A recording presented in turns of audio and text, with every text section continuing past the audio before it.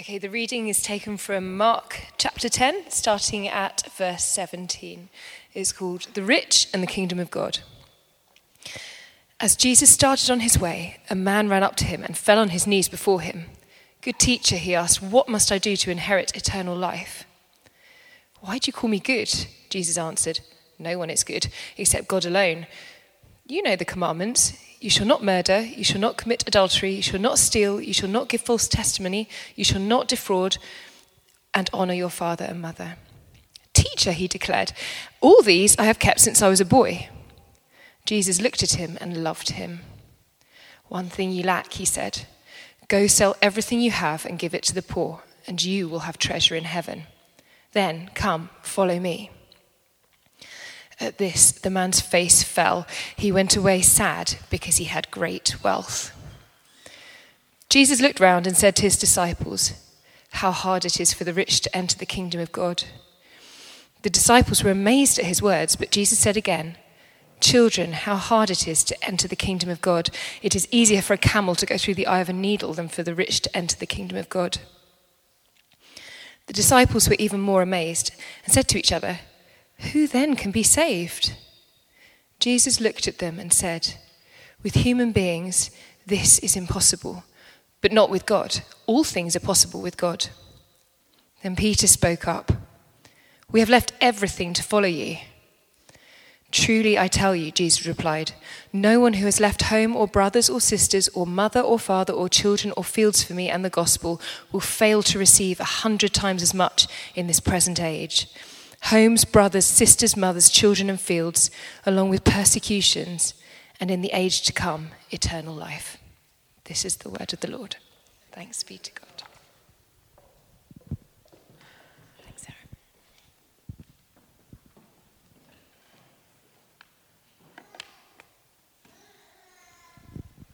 Well, good morning, and it's lovely to see so many of you here today and to have this opportunity to come before God's word together. Now, I think one of the challenges of a passage like this is that I'm going to guess that probably right now, approximately 80% of you or so are probably asking yourself the question, what is the relevance of this to me? We live in tough times. The cost of the living is high. Employment is difficult in many situations. I think there's probably quite few of us this morning that would self-identify as rich. And even if you are privileged to be in a comfortable position this morning, you're probably thinking, I filled in one of those orange pledge cards, my giving's up to date, and there's nothing more to do there. So just before you slip into a Sunday morning cozy daydream for the next few minutes, I'm going to ask you to hang with me. As I've been thinking about this passage, it's really humbled me, and I think there's a lot here for all of us to learn. A lot for those of us who are exploring the Christian faith, for those of us who are working through its challenges, and for those of us today who are just feeling that the cost is maybe just a little bit too high. My prayer this morning is that God will speak to each one of us here through this passage, and that he will open our eyes to understand more of what it means to walk with Christ. So we're going to look at the passage, and we're going to explore it from three angles. We're going to look at the young man as he approaches Jesus.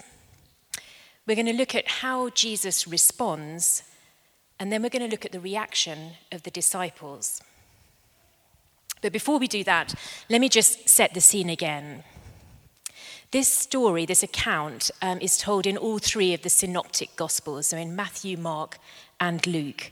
And as we piece together the details from the different accounts, we know that this man is not just rich, he is incredibly wealthy.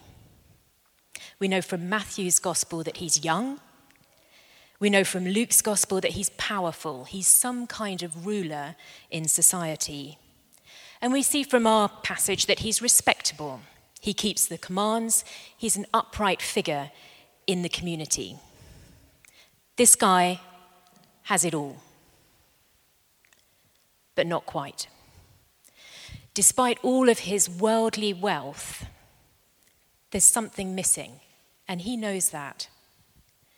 That is why he runs up to Jesus and gets down on his knees before him. The question he brings is, what must I do to inherit eternal life? We see in our passage a brief dialogue between Jesus and this rich young man, at the end of which he walks away sad. Jesus calls him to follow him, but that proves too hard. And he walks away still carrying within him that sense of emptiness. So let's unpack what's going on here and look first at this rich young man. He's exploring the faith, and we have to say he's doing it very respectfully, he's doing it very sincerely. But he sets off in slightly the wrong direction in two important ways. He doesn't fully understand who he's talking to, and he overestimates his own achievements and abilities. We see that as he approaches Jesus here, he calls him good teacher. But as Jesus points out, there's only one who is good, and that's God alone. Jesus demonstrates the perfect standards that are required to enter God's presence, and he does that using the 10 commandments. And you might notice here that he uses the commandments from the second tablet of stone. These are the commandments that talk more about how we interact with other people, our parents, our spouse, in our business dealings. We notice that the first commandments aren't mentioned here. Those are the ones that talk about how we relate to God, and they're conspicuous in their absence. We see here that the rich man approaches Jesus as if he is a respected mentor. He doesn't approach him as if he is his Lord and God, to be honored above all other things. The second flaw that we see in this man's mindset is that he overestimates his own ability to assure that he can get into heaven. As a result of that, the question he asks is actually fundamentally the wrong question. What do I need to do? As Joe mentioned, I've worked in the city for many years, and I think this conversation that we see here is very typical of the kind of confidence that comes with wealth. This man's a winner. He's used to receiving outstanding ratings. He performs well, and he sees the benefits. He's up for a challenge, and he backs himself to succeed. We see he doesn't hesitate to demonstrate how strong his values are. He's kept these commandments since he was a small boy. There's a tremendous confidence here in his own ability. And isn't it so easy for us to allow our money to give us a sense of self-sufficiency? Have you ever gone away on holiday and as you shut the door, you think to yourself, well, I may have forgotten something, but I've got my credit card and I've got my phone, so I'll figure it out. How different does it feel when you're off the beaten track, where the credit card and the phone don't count? This story comes just after a previous passage where Jesus welcomes young children into the kingdom of heaven because they display a trusting dependence on God. And there's a great contrast here between that trusting dependence of a child and this self-sufficiency of the rich young man.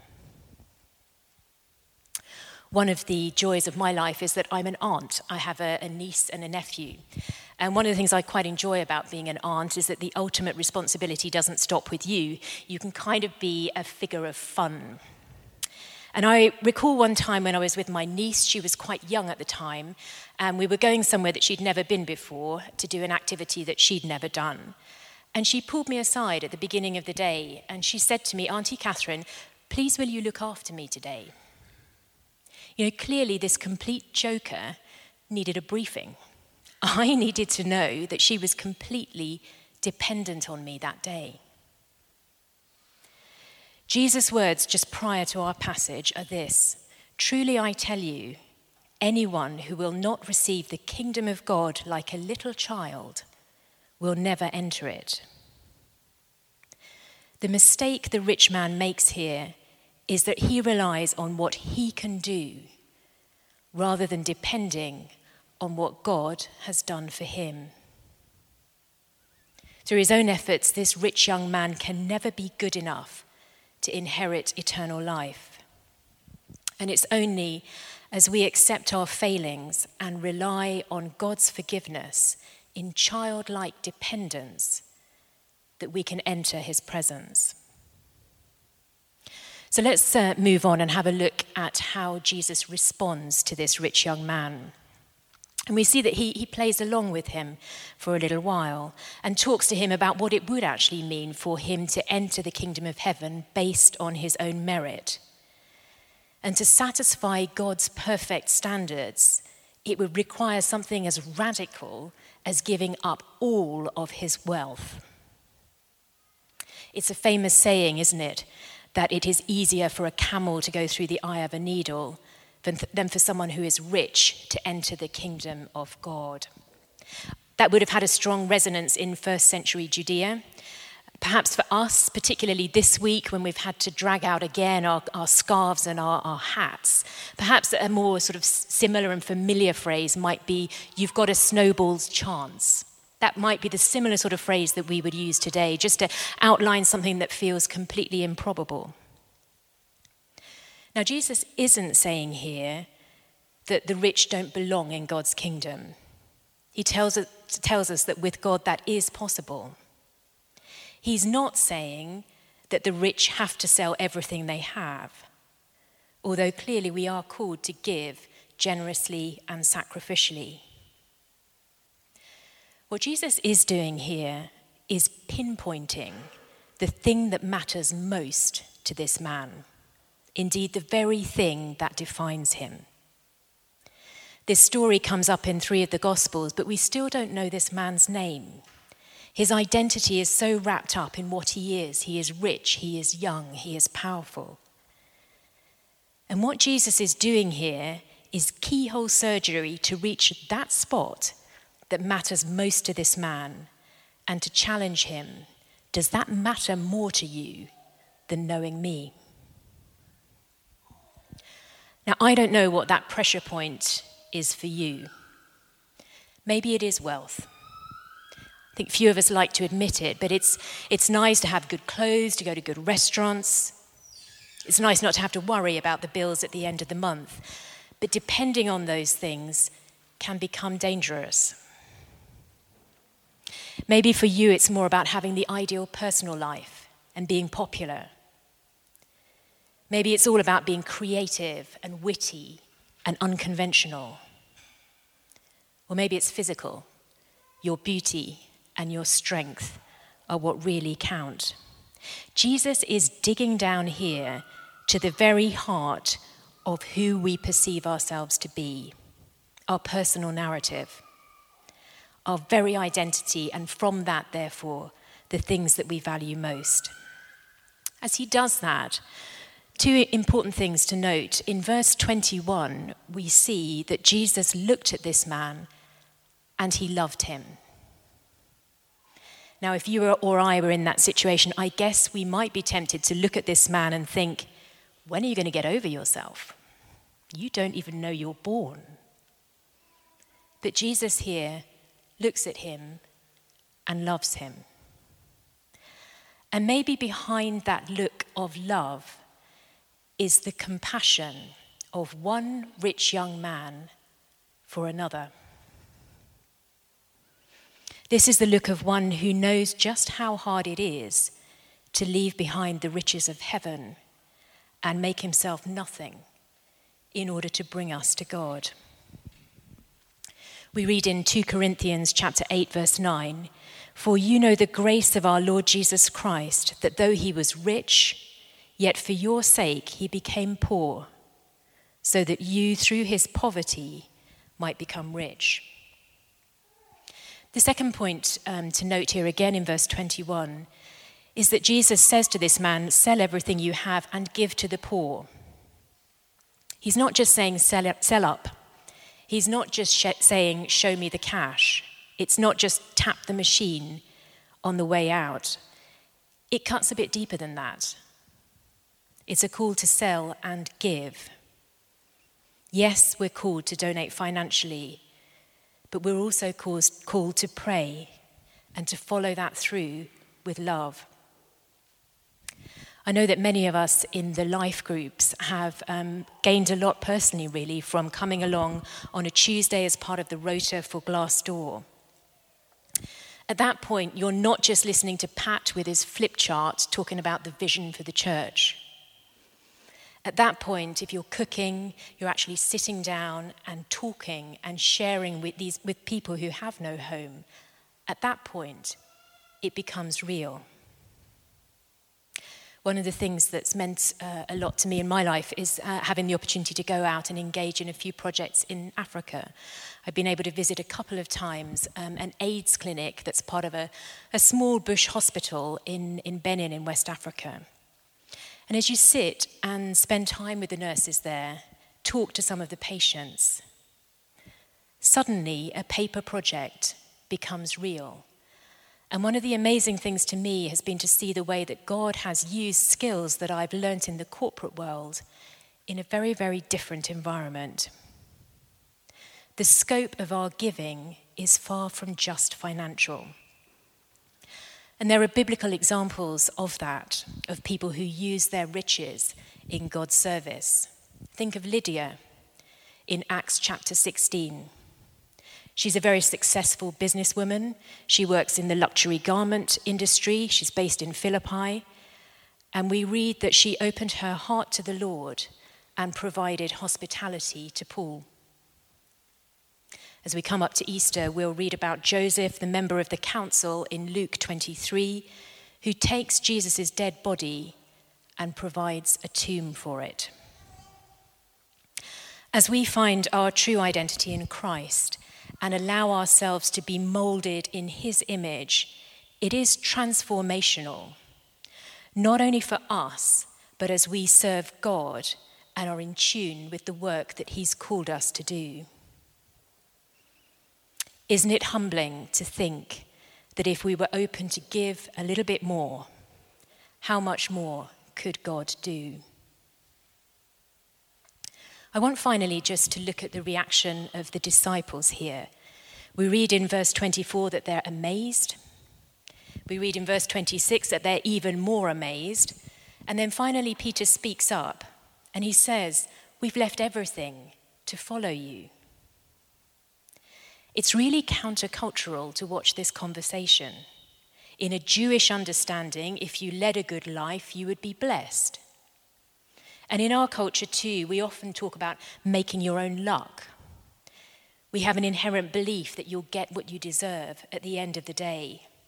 And it's quite incredible to see such a talented and capable, seemingly good young man unable to work his way into God's kingdom.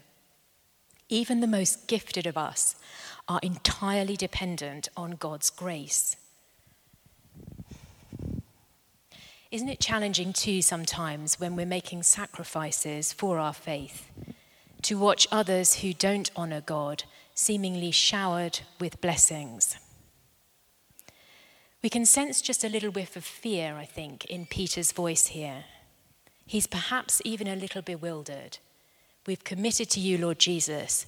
Are you in this with us? And aren't there times when we are just acutely aware of the costs of following Christ? Maybe you're in that place of uncertainty this morning as you wonder what the Christian life really means for you going forward. Maybe the Christian service you engage with involves sacrificing time with your loved ones. Maybe it adds pressure to meeting work commitments, and you're wondering how on earth you're going to keep all the balls in the air. Maybe you're asking this morning whether God is really calling you to a life of never-ending financial challenge. Or is he really calling you to a life of loneliness without close relationship? Maybe as you look forward, it feels very daunting.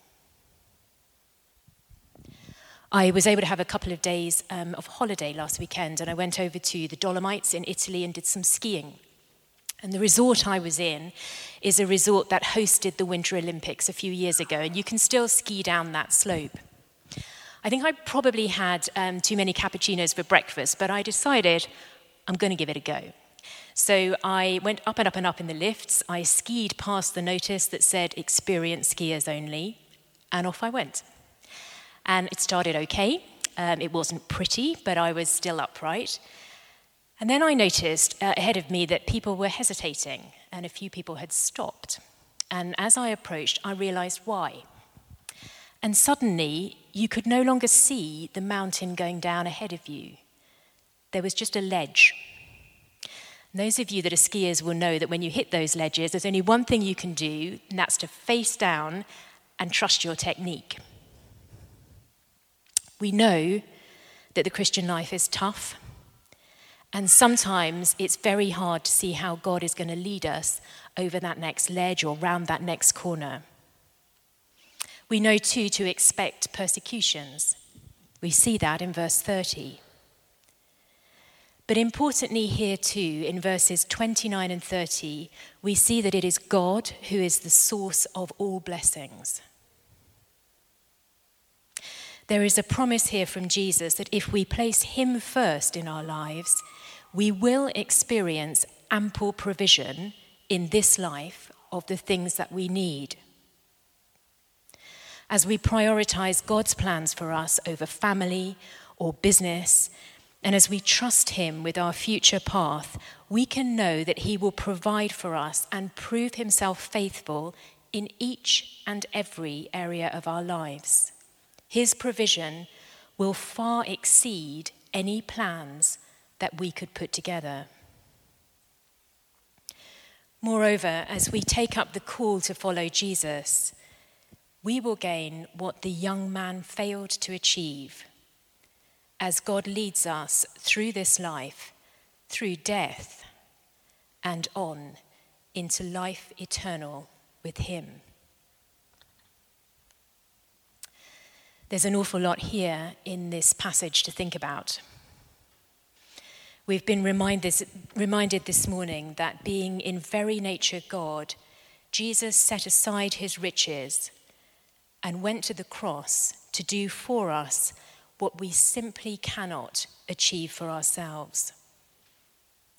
It's only as we depend on him for forgiveness that we can know what it is to inherit eternal life. We've seen how, in his perfect love, God longs to transform us into the image of Christ and to use our gifts for his purposes. The rich young man in our passage this morning encounters Jesus. He's invited to follow him. And yet he walks away sad. As we leave this place this morning, will we be those who take hold of the love that Jesus has for us? As we bring all that we have before God, will we be those who walk with great joy as we follow him wherever that might lead us through this life and on into the next? We're going to take a few moments of quiet now just to reflect on these words, on the passage that we're reading. And then we'll move into a time of worship. As we do go into that time of worship, can I just encourage you that if you would like to pray with someone, we would love to do that. Please just move to the sides of the church and there'll be someone to meet with you there and to pray if there's anything particular on your heart.